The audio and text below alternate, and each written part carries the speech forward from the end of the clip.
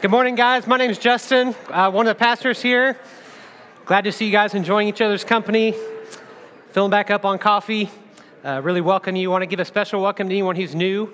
If you're new to Midtown, we're especially excited that you're here. Glad that you're checking things out, particularly if you're new in the sense that you're maybe investigating the Christian faith. We hope that this is a welcome place for you to do so. I just found out that the Allens, those of you who know the Allens, they're having their baby right now, so we'll pray for them in a minute. So that's exciting. Want to encourage you too, just one more encouragement to fill out these connection cards. It really is a great way for us to stay connected, know who's here, find out what things you want to be involved in and ways you want to get connected. So I would hope that you do that sometime during the service. Like when it gets really boring with the things I'm saying, it's a perfect time to go ahead and just fill out the connection card. Welcome again to Lee Elementary. It's our second Sunday here. That's pretty fun, right? We got lots of great feedback from people that said that they loved it. Feels like home. We also heard that the seats are a little uncomfortable. Yeah, after all, they were built like in 1939, so you're sitting in like some really ancient chairs. One person told me, they're like, hey, we want to bring cushions next week. And I said, yes, you should. That would be awesome. Let's make that a thing. Let's all just walk in with our cushions, kind of like a tailgate when you see the people walk with the little chairs for their bleachers. We'll just be like a cushion church. You can bring an extra one to pass out to a buddy. Let's do it. We're going to continue our series. Last week was really fun, just to have a celebration to talk about the whole history of the church. And it was a great way, I think, for us to really usher in this new season of being a church and meeting in this school.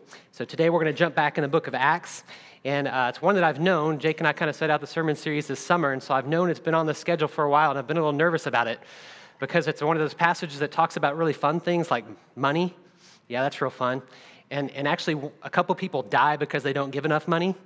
So it's going to be great, right? Welcome to Midtown. Y'all can lock the doors back there. We're going to see how this goes. Really, it's actually a really incredible passage, one that I think that, God willing, we'll get a lot out of, which I'll definitely pray toward. And you can pray for me because I need it as well. I mentioned a few weeks ago when we were in Acts chapter 2 that one of the things that Luke does is he's kind of telling the history of the church, this first church, the birth of this new movement, is sometimes he'll take a step back and instead of describing what's happening, he'll actually do like a summary report and say, here's what the church was like. And so we did that first one in Acts 2, 42 through 47, and this is the second one of those summary reports. It starts off with that. It's a beautiful report that shows how the church was given a mission and how they were so unified, so much oneness among them that they actually shared everything with each other. So that's going to be the fun part.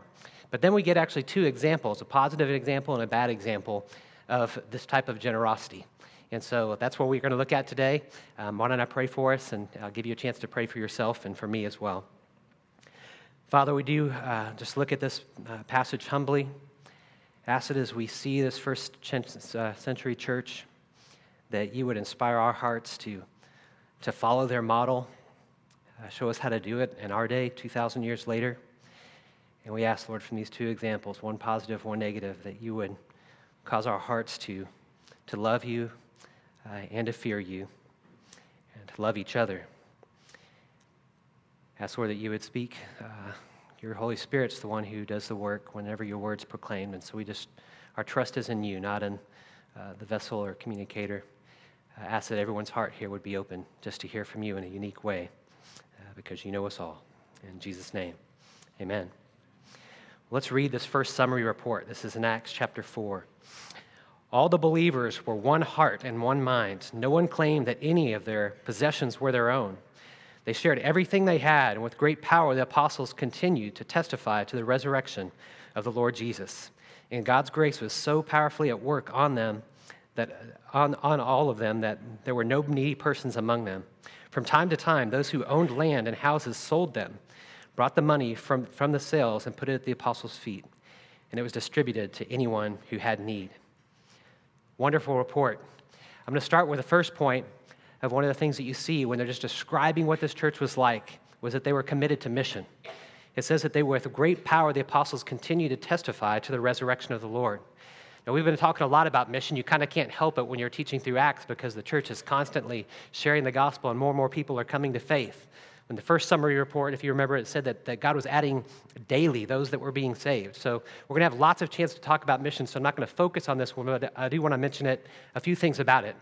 First is that it says that they were doing it in God's power. that God's power was upon them, which should instantly draw your mind back to Acts 1:8. Remember in Acts 1:8, it's kind of like the summary verse, or it's like the outline for the book of Acts. And it's when Jesus said that you'll receive power when the Holy Spirit comes upon you, and you'll be my witnesses to the ends of the earth.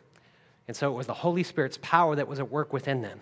Sometimes you can be like me, you can get caught up in thinking that we have to make things work, but it's actually the Spirit's power that was at work in them and that can be at work with us. Second thing that I like to point out real simply is all that they did was testify to the resurrection of the Lord. These are some of the original people who saw the risen Lord, and all they're doing is testifying. Again, if you're like me, sometimes you think that you have to try to convince people or be smarter than, or what if you can't answer their question? The thing that Jesus told them that they were going to do is they were simply going to be witnesses, and witnesses just tell what they've seen. They tell what God's done for them. About a week and a half ago, I had a pretty interesting story. I was driving into H-E-B to go pick something up for the church, and I see this dude just go flying through the parking lot, running as fast as he can. And then there's another guy running after him. I instantly think, like, this is like a robbery. Like, something's happening right here. So I see this guy get in a getaway car, whip out around the coffee bean, and get onto 41st to go to I-35. And so I decided, I'm going to follow this dude. So I get on the phone, and I immediately call 911. I'm like, yeah, I think I'm following someone who just got robbed, or someone who just robbed someone. And so we are driving on I-35 like in a chase, like a literal chase. Like I'm behind this, describing the vehicle, giving the plates to the cops until finally he makes an illegal turn. And I waited like 10 seconds, and then I made an illegal turn. And then I couldn't stick up with him once he got on the highway. Now, they told me I had to come in for an interview, and they said, hey, it's possible that if this goes to court, you're going to have to testify. What does testify mean? What does it mean to be drawn in as a witness? All it says is I'm going to exactly say what I saw. I'm going to say what happened. And we get caught up sometimes when we think about Jesus' call for us to be witnesses, and I want to try to release the burden to say what God wants us to do is just testify to what God's done in our life. And this was something that this first church was deeply committed to. They continued to testify about the resurrection. Now, before we move on to the bulk of the passage, which is really talks more about their oneness and the way that they met every single person's need, and that really ties into the two examples that we're going to see, so that's the main point. I do want to say one more thing about mission. When these guys were committed to this actually fueled their oneness. Sometimes we think that like we can either need to be like outwardly focused or inwardly focused, and it's kind of a both and. And I would even argue that as we're outwardly focused, what that can do is that can create an inward oneness. When I worked for Campus Renewal, campus ministry for about 20 years at UT, one of our main purposes, really the main purpose, was we helped unite the 60 different ministries on campus to work together. Now, how do you get 60 different ministries to actually work on being one and working together? I'll tell you one thing we couldn't do. We couldn't focus on oneness. We couldn't say, hey, we got to be unified, and try to say that unity is the goal, because unity is really a dead-end goal. You can't make it happen. But what happens when you actually bring 60 ministries together and point to something that you want to accomplish together, unity happens. Because now you're united around a person, you're united around the person of Jesus, you're united around his goal to reach every student with the gospel. And that creates the oneness that we see in this church. So I don't want it to be lost as we start to talk about oneness, to don't disassociate the mission that they had as not being part of what created the oneness that you're going to experience here. Mission was part of what kept them united because they had a plan to do what Jesus said, to be his witnesses. In this case, it's starting off in all of Jerusalem. In fact, later, I think it's actually next week in chapter 5, we're going to see that it says they filled all of Jerusalem with their teaching. So they did it. That first church filled the entire city with the gospel. And that's what kept them unified. Let's look now a little bit at their oneness. It says, first of all, that they are of one heart and one mind. I don't think that the generosity that we see is the main thing. I think the main thing is the oneness, because the oneness caused the outpouring of the generosity. Because they were so united and saw themselves as one body with one mission and one place that they were going together, they lost their self-identity. And this is really what oneness is. If we can get to a place where we're no longer thinking about ourselves and we don't even begin to identify as an individual, instead we see ourselves as part of a community, a covenant community, this new first church that's going to accomplish what Jesus said together, that we band together and we need each other. And this is what happened with this church. They began to not identify as individuals, but they so identified as now being part of a movement, part of the body of Christ, drawn into God's family, that they lost their individual identity. And it became to be that we have one identity. And so in that case, what's yours is mine, what's mine is yours. And they had this freedom just to be completely generous with all they had because they never looked at things in terms of mine and yours. It's ours because we're the body. It's really not unlike what a marriage is supposed to be like. Biblically, in marriage, it says that the man and woman become one. I was talking with one of our guys of the church that's more recently married in one of our huddles this week, and he was just telling a funny story about how he was just reminded that he can't make his own decisions now. Like every time he's thinking through things, he has to think through the grid of his wife, and like we're one, and now everything I do, there's two people that are involved because we're one. This was the type of body of Christ. This is the description that Luke's giving, that they were so united as one body that they're completely generous with everything that they had. Now let's talk a little bit about this whole selling houses, because I don't want us to walk away and feel like we have to sell our houses tomorrow. Some of you just bought houses. Sorry, you got to sell them. Not really. It says that there are no needy people among them. Now, and about selling houses, I did a little research on this, and it was estimated at the time of this, when this was happening, only about 10% of people actually owned houses. So the whole idea of selling your house would have been pretty rare. That's why it actually says in the scripture from time to time, people sold their houses. But some people felt so led by God to do it that they actually sold their houses and just gave all the money. But it just happened from time to time, and only 10% of people could have even done it in the first place. Overall, the church in Jerusalem was actually a poor church. They're generally a poor people compared to the missionary journeys. When they start doing the missionary journeys to the Gentile cities, then there's actually wealthier churches. You'll see that. I'll talk about it in a bit later. But let me point out a few things about this house selling. One thing to remember is that it was not mandated. So it wasn't a command. You never see them being commanded that you're supposed to sell your houses. And this is really the biblical way of thinking about giving, that this is just a free will. People did this on their own, motivated by the gospel. They were that generous. Remember we talked about the difference between descriptive and prescriptive? Particularly when you read like a narrative book of the Bible like Acts, you have to look at the things that are being described, and then you have to do with a lot of discernment and listening to the Holy Spirit, and then mostly cross-referencing with other scriptures that are prescriptive, determine what does this mean for us today? So you could look at this and say, oh, well, we all have to go sell our houses. Or you can say, no, as you read the whole of the New Testament, the general posture, the broadest posture, prescriptively when it comes to giving, is we're supposed to give out of the joy of our hearts, that God loves a cheerful giver. At 2 Corinthians 9:7, that says that each person should decide in their own heart what they feel led to give, because God loves cheerful giving. And so that's really the overall posture in the New Testament. Third thing that I find really interesting is other people kept their houses. So you're going to get there probably in the spring, but when we get to Acts chapter 12, Peter gets arrested, he gets miraculously set out of prison, and then he goes back to this prayer meeting that's happening at this lady Mary's house. She had a house, and it was a house big enough that the body of Christ was there gathering and praying. And so some people sold their houses, some people didn't. The other thing I'll point out is in this passage in particular is it's not about equity. When it's saying that people's needs were met, it's saying that no one was needy among them, but that doesn't mean that everyone was on an equal playing field or just everyone had the same amount of money, because that wouldn't make sense with tons of other scriptures that we get. So if you look particularly like at the book of James, James talks a lot about to the poor and the rich and how they're supposed to treat one another. Even in James chapter 2, it wouldn't make any sense if everyone was equal, right? Because in James chapter 2, he's encouraging them to not show favoritism to the rich people that come and worship with them. Or you could take actually the biggest passage on giving in 2 Corinthians 8 and 9. It's where Paul is encouraging these churches. He's on his journey back to Jerusalem, which was a poor church, and he's asking the wealthier churches that he's visiting along the way to give so that he can give this big gift to the poor church. So there weren't even just poor and richer individuals in a church. There's actually poor and richer churches. Now, Paul was trying to get the richer churches to help out. Or it really would make sense when you think about this command in 1 Timothy chapter 6.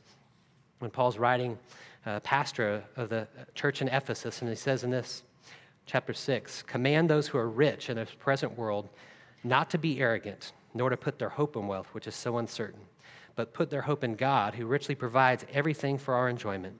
Command them to do good and be rich in good deeds, and to be generous and willing to share. In this way, they'll store up treasures for themselves, a firm foundation for the coming age, so they can take hold of the life that is truly life. See, Paul's writing, acknowledging that there are rich people that are part of this church that Timothy's leading. And he's given specific commands for those that have more money to be generous, to not put their hope in it, to not be arrogant, but to put their hope in God and be generous in deeds, not just in wealth, and to give generously. So this wasn't about equity. I want to commend our church on this. I only know part of the stories, but I just started thinking this week about some of the stories that I've heard in the way that we care for each other's needs, and I've seen it in tremendous ways. Without calling out names, there's people I know who've housed others while their house was either being constructed or their house was having some sort of a problem. There's people who've taken in hurting people or homeless people, taken them into their homes and cared for them. You guys have done that. I found out this week that there was a coworker of one of our people who was kind of down and out, and it turned out that one of our other people who had just bought a house had like a month left on their apartment. And they said, well, why don't your friend just stay at our apartment for free? Like, we're doing this, guys. I know of at least 3 cars that have been given away, and 1 car that's actually purchased for somebody. Like, they pooled money together and bought someone a car. Like, we're doing this. I know of MCs, our Midtown Communities, who've pooled resources together, and they've put money together to help someone in their MC go to counseling.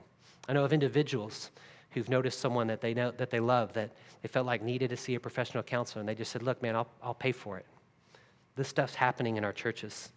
We had our women's retreat just a few weeks ago, and I know that there were 2 individuals who gave enough money to scholarship several of our students to be able to go on a women's retreat. I know someone who actually had their coffee pot broken this week, and someone else brought them a new coffee pot.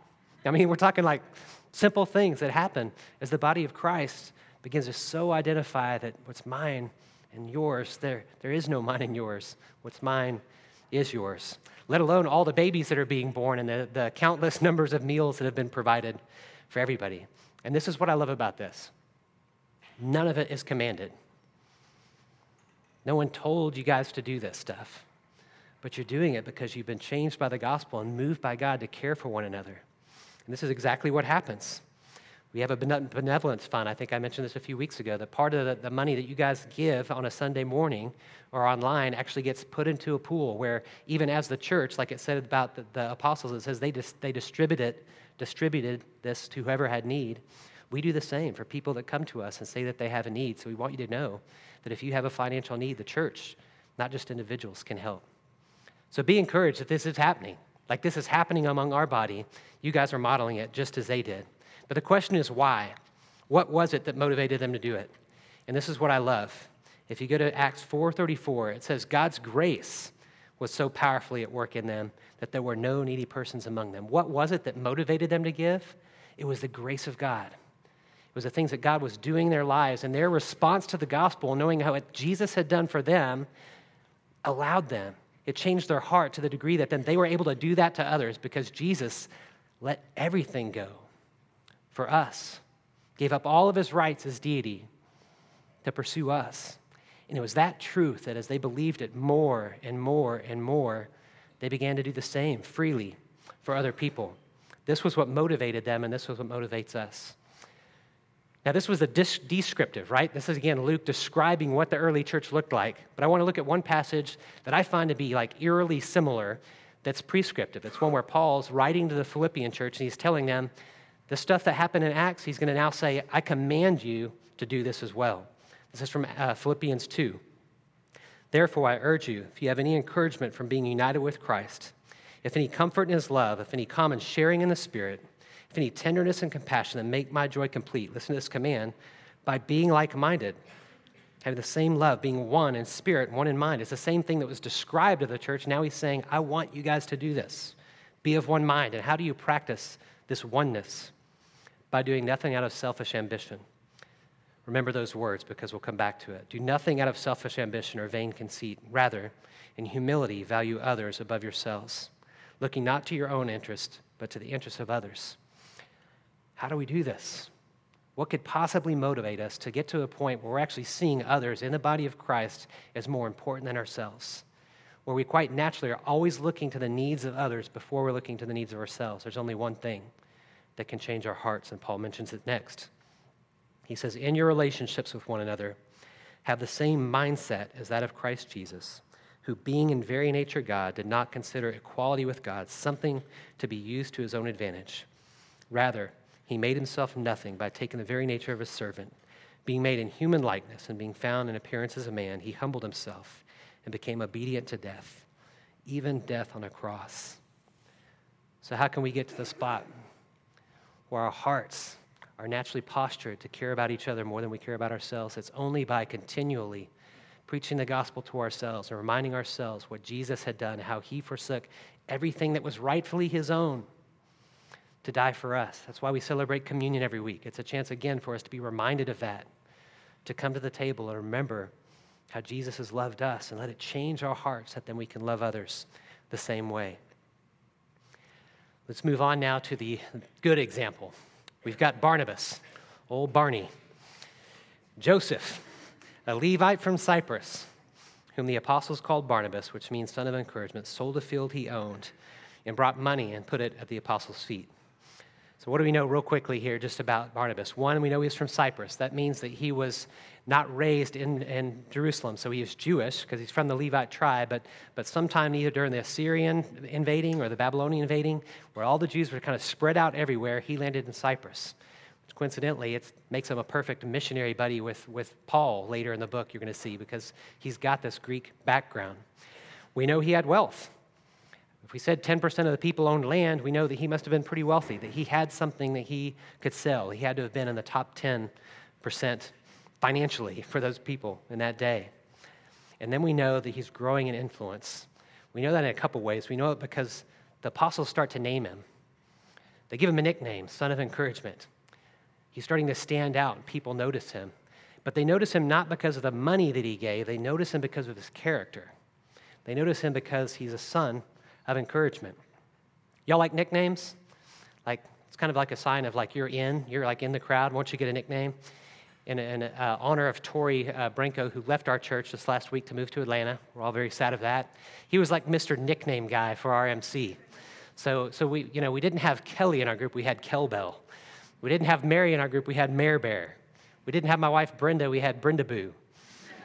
We didn't have Cassidy, we had Sassity. And we didn't have Shelby, but we had Shelby coming around the mountain when she comes. And so, if you know Tori, these all fit. But it's endearing. It's kind of like, hey, you're kind of part of the in crowd. And I want to point out that Barnabas here, he was the first non-apostle. Like, he wasn't with Jesus. So he's one of the first ones that they're going to bring up that's going to be part of this in crowd and grow in influence to where ultimately we're going to see him go on these missionary journeys. It's going to be really important for the next part of the story to know that what's happening with him is he's growing in influence among the people to where he's even got a nickname. He's part of the crowd, and he's growing as a leader among them. But it's not based on his money. It's based on his character. Now we got to turn to the bad example. I'll read this whole passage here. It might take a minute. Now there was a man named Ananias, together with his wife Sapphira, also sold a piece of property. With his wife's full knowledge, he kept back part of the money for himself, but brought the rest and put it at the apostles' feet. Then Peter said to Ananias, "How is it that Satan has filled your heart, that you've lied to the Holy Spirit and kept for yourself some of the money you've received for the land? Didn't it belong to you before it was sold? And after it was sold, wasn't the money at your disposal? What made you think of doing such a thing? You've not lied just to human beings, but to God." When Ananias heard this, he fell down and died, and great fear seized all who heard what happened, I'd say. And some men came forward and wrapped up the body and carried him out and buried him. About 3 hours later, his wife came in, not knowing what had happened. Peter asked her, "Tell me, is this the price that you and Ananias got for the land?" "Yes," she said, "that is the price." Peter said to her, "How could you conspire to test the Holy Spirit? Listen, the feet of the men who buried your husband are at the door, and they'll carry you out also." At that moment, she fell down at his feet and died. Then the young men came in, finding her dead, carried her out, and buried her beside her husband. Great fear seized the whole church and all who heard about these events. Difficult passage, I know. Let's just break it down with a few simple questions. What did they do? So what was it they did? They sold a piece of property, they got the money for it, and they decided they wanted to keep some of it. And then they put on pretense to pretend like they had given all of it. So they were lying, as Peter would say, to the Holy Spirit. They put on one thing, they said one thing that wasn't true to try to earn the favor of the people. Now, what were the reasons why they did it? I don't think we can say for certain, but it seems to me that there are at least two that are pretty obvious. One, they just wanted the money. You might call it selfishness. Like they they wanted to withhold it, whether it was for like their own pleasures, like we want to go spend this and do stuff with it, or maybe it was for their own security. They just didn't trust God enough to give, and so they said, well, we're going to hold this back for our own security. So whether it was pleasure or security, there was just a selfishness that said, we want to hold on to this. There's probably a second motive, though, and I think it's that they wanted glory. They were ambitious. Remember, selfish ambition. They were ambitious. They wanted to be recognized as having given all of this, but they still wanted to keep the money. They saw what Barnabas did. They saw what it said others had done. And I think somewhere in their heart, they said, I want that honor, or we want to be a part of this, or something twisted in them and in their hearts made them give out of false motives. They wanted influence. They wanted glory. Or they wanted favor with God. They thought that they could actually buy favor with God by doing what they did. Or maybe they thought they could buy favor with man by, if we do this, we'll be put in a place of influence. Either way, their heart was corrupted. Because true worship is always motivated by the gospel. That's why the whole view of giving in Scripture is that we give not out of compulsion, but we give joyfully out of our hearts, and we give in response to how God has loved us. Yet their reason for giving was so twisted that they wanted to save some, and they wanted to do it for their own sake, and that's what we actually call religion. Religion is when we try to do things to manipulate the favor of God. Religion is when we do things on the outside to try to put on pretense to impress other people. And this was the heart of the motive of what they were doing, putting on pretense, trying to earn favor with God and favor with man. And motives really matter, particularly when it comes to giving. I thought just right away when I was reading this of the way that Jesus talked about giving in his famous Sermon on the Mount. In Matthew 6, he says this, "Be careful not to practice your righteousness in front of others to be seen by them. If you do, you'll have no reward from your Father in heaven. So when you give to the needy, do not announce it with trumpets, as the hypocrites do in the synagogues and the streets, to be honored by others. Truly, I tell you, they've received their reward in full. But when you give, do not let your left hand know what your right is doing, so that your giving may be in secret. Then your Father, who sees what's done in secret, will reward you." See, motives matter to God. Where the giving in a religious way, the religious way is trying to earn God's favor by doing something.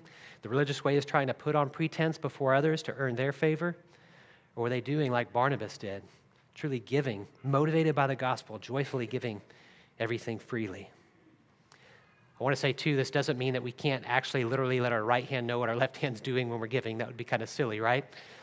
It doesn't mean that we can't know who gives, or we have to do everything in secret. Otherwise, we wouldn't have this story and the story of Barnabas. In fact, other people's giving is often used in Scripture to inspire more giving.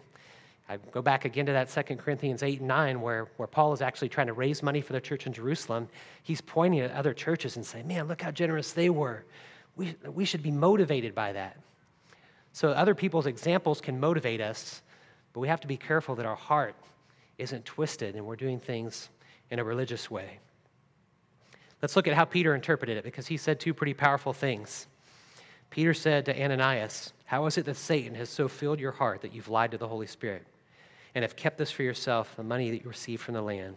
Did not it belong to you before it was sold? And after that, wasn't the money sold at your disposal? What made you think of doing such a thing? You have not just lied to human beings, but to God." And then to Sapphira, he says it this way. Peter said to her, "How could you conspire to test the Spirit of the Lord?" He interprets both things as lying to the Holy Spirit and testing the Holy Spirit. Lying to the Holy Spirit is when we just put on pretense. We're just faking it. When we're trying to do things to earn God's favor, we're just pretending. It's a type of thing that Jesus constantly confronted in the Pharisees. He would say that your heart is not with me. On the exterior, you're doing the right things, but your heart is not there. That's lying to the Holy Spirit, putting on pretense. And testing the Holy Spirit is similar to saying, I want to do as much as I can do and see how much I can get away with, because what I really care about is me. What I really care about is I want to follow God just to the measure to which I'm comfortable, just enough not to get his punishment, but enough to still do what I want to do. That's testing the Holy Spirit. And this is the way that Peter interpreted, doing just enough to try to stay in God's favor, but their heart was not right in their giving. Well, then what happened as a result? When Ananias heard this, he fell down and died, and great fear seized all who heard what had happened. And then, same for Sapphira, that she died, And it says, great fear seized the whole church. It's kind of an understatement, right? I don't want to make light of the fact that they died. And I don't want to say that I know exactly why it happened or why God did it this way. But fear seized the people. It's kind of a side to bring a little lighter note to this. Something very much like this story just happened recently at Midtown. You know, when we moved out of Baker, we had to sell a bunch of stuff. So God gave us a lot of favor, and we were able to sell all of our chairs to the church. We sold our screens to a church and to a school. And then one of the things that was a little bit difficult that we were trying to sell were these giant cabinets. I think we might have a picture of these cabinets. If you're part of the setup team, you know, like the Big Bertha, I guess they call it. So this giant piece of thing. Well, about a year ago, we actually sold these to Matt Moore and his church, H2O. Some of you guys remember Matt Moore. We sold these to him, but he had no place to store them. We had a trailer that we could store them in, and we weren't planning on using the trailer anytime soon, so they just sat. So they were really his, but they were in our possession. Well, this became a problem when we started moving into here, because now we've got these 3 cabinets that are really his, but we have no space for them. So we called Matt, and we're like, Matt, dude, like these are yours. You need to come get these. They're kind of big. And he's like, I know, I don't really have any spot to store them. We said, well, yeah, neither do we. But they are yours, so you should probably come get them. And we were trying to just honor each other as best we could. And he was like, I can try to sell them for you, but I only like for a week, because then you got to figure out what to do with them. And we finally came to a point where he's like, look, man, if you can just sell them, I got no spot for them. I understand. If you can just sell them for $300, they're about $1,000 each new. But he said, if you can sell like $100 each, just $300, that would help us out. That's great. So I'd already listed them for $750 on Craigslist. And then I list them for $300, and I get a call from someone who wants them for $300, but about an hour later, I get a call from someone who wants them for $750. And I'm like, oh, $750, Gateway Church it is. So, so we kind of negotiate the deal, and then Jake and I are in the office, and we're kind of like, Matt only wanted $300 for them. And like we've been storing them, and he hasn't had to pay any storage. Maybe we could tell Matt, like, here's $300. And he could say, is that all that you had? And I told Jake, stop it, I don't want to die. No, I'm not doing it. I will die on this Sunday when I teach this passage. No. So he got all $750 and was very, very happy. And Gateway Church is blessed. Other churches that we use was blessed. I make light of that, but the truth is, like, why did this happen? Man, I really don't know. I don't have a good answer. Some people will compare it to Joshua 7, which is kind of they first get into the land of Canaan. And if you remember, there was a sin of Achan, one guy who hoards some of the idols, and God brings a severe judgment on Achan and his family. Maybe this is something similar at the start of the new church. I'm not personally satisfied with that. I'm at least the type of person who can just say, I don't know. But the reason I find myself able to say I don't know is because I know 2 other things. This is the exception, not the rule. Like, why this happened, I don't know. But I do know that in the very next passage we're going to read, you know what's not the exception? It's God healing people. It's God forgiving people. And more people being added to the kingdom. So this is the exception. Go on, read the rest of the book of Acts. The very next thing we're going to say, like I said, people are going to be healed. They're not going to be struck dead. He's bringing people back from death. That's the norm that you see throughout the rest of this book. So I find comfort in that. And I also find comfort that the norm is actually to ask for repentance. I still really am convinced that when he asked Sapphira, like, what did you do? Was this really what? That there was a chance right then for Sapphira to say, we lied. And he was said, you're forgiven. That's the norm that you see. In fact, I'm going to point us to one last scripture, because there's another guy named Simon in Acts that actually tries to do something similar. He tries to use his money to buy favor, again, with God and with people. This was just after the Holy Spirit had kind of, through the apostles, had fallen on a group of people. So that's the little context you'll see in this first sentence. When Simon saw how the Spirit was given given at the laying on of hands of the apostles, he offered them money and said, give me also this ability, so that everyone whom I lay hands on may receive the Holy Spirit. But Peter answered, may your money perish with you, because you thought you could buy the gift of God with money. You have no part in the share in this ministry because your heart is not right. Repent of this wickedness and pray to the Lord in the hope that he may forgive you for having such a thought in your heart. I see that this is you are full of bitterness and captive to sin. This is really the norm. So when Peter sees this again, or when Paul sees, this is Peter, sorry, when Peter sees it again, he says, look, man, this is your chance. You better repent. Like, don't do this with money. You can't do this. And the offer is just to repent.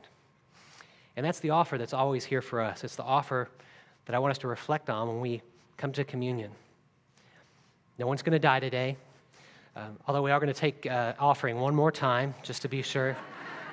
Just joking, just joking. These two examples give us a great time to do two things, to ask ourselves, I think, two questions. One is, are you holding something back from God? Has God put something on your heart that you know he wants, and you're doing like they did, and you're holding back? You know what it is. I'd encourage you when we take communion, ask that question. Is there something, God, that I know you're calling me to give, but I'm not willing to give it? And second, are you serving in response to the gospel or out of selfish ambition? These two examples paralleled next to each other give us a great chance to ask our hearts and say, like, there's something in me am I truly like just responding to the gospel and loving out of the goodness of God's love toward me? Or is there some sort of pretense, some sort of faking it that's going on? And that's where we just get to come to this table, because that's what we do every week. When we come to remember what Jesus has done for us, it's another chance for us to be reminded and to tell God, man, God, make this real in my heart.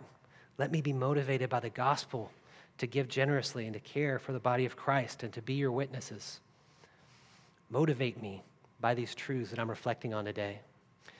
So as we take communion, I want you to think about those things and ask yourself those two questions. Are you holding back anything from God? And are you serving in response to gospel or some selfish ambition? At Midtown, everyone's welcome as a believer in Jesus Christ to take communion. You don't have to be part of our church. If you are still kind of investigating the faith and you wouldn't say that you've actually put your faith in Christ for the forgiveness of your sins, then we'd ask that you would refrain and wait until a time that you can say that you have put your faith in Christ. Last week when we did communion, it was a little chaotic. It's a new space, and so we're going to try something new today. What we're going to try to do is have all communion kind of walk down this aisle to start. And so if you want to go out this way, this will be the kind of returning to your seats, and this will be the kind of coming down to receive communion. We'll try it. Either way, our hearts will be worshipful. Let me pray.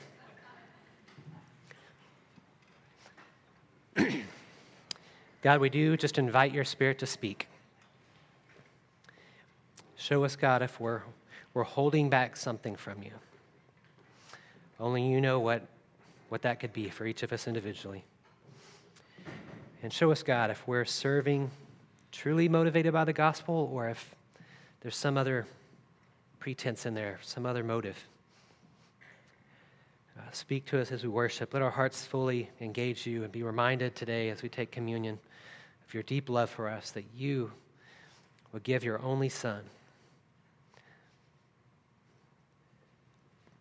We thank you, Jesus. In your name we pray.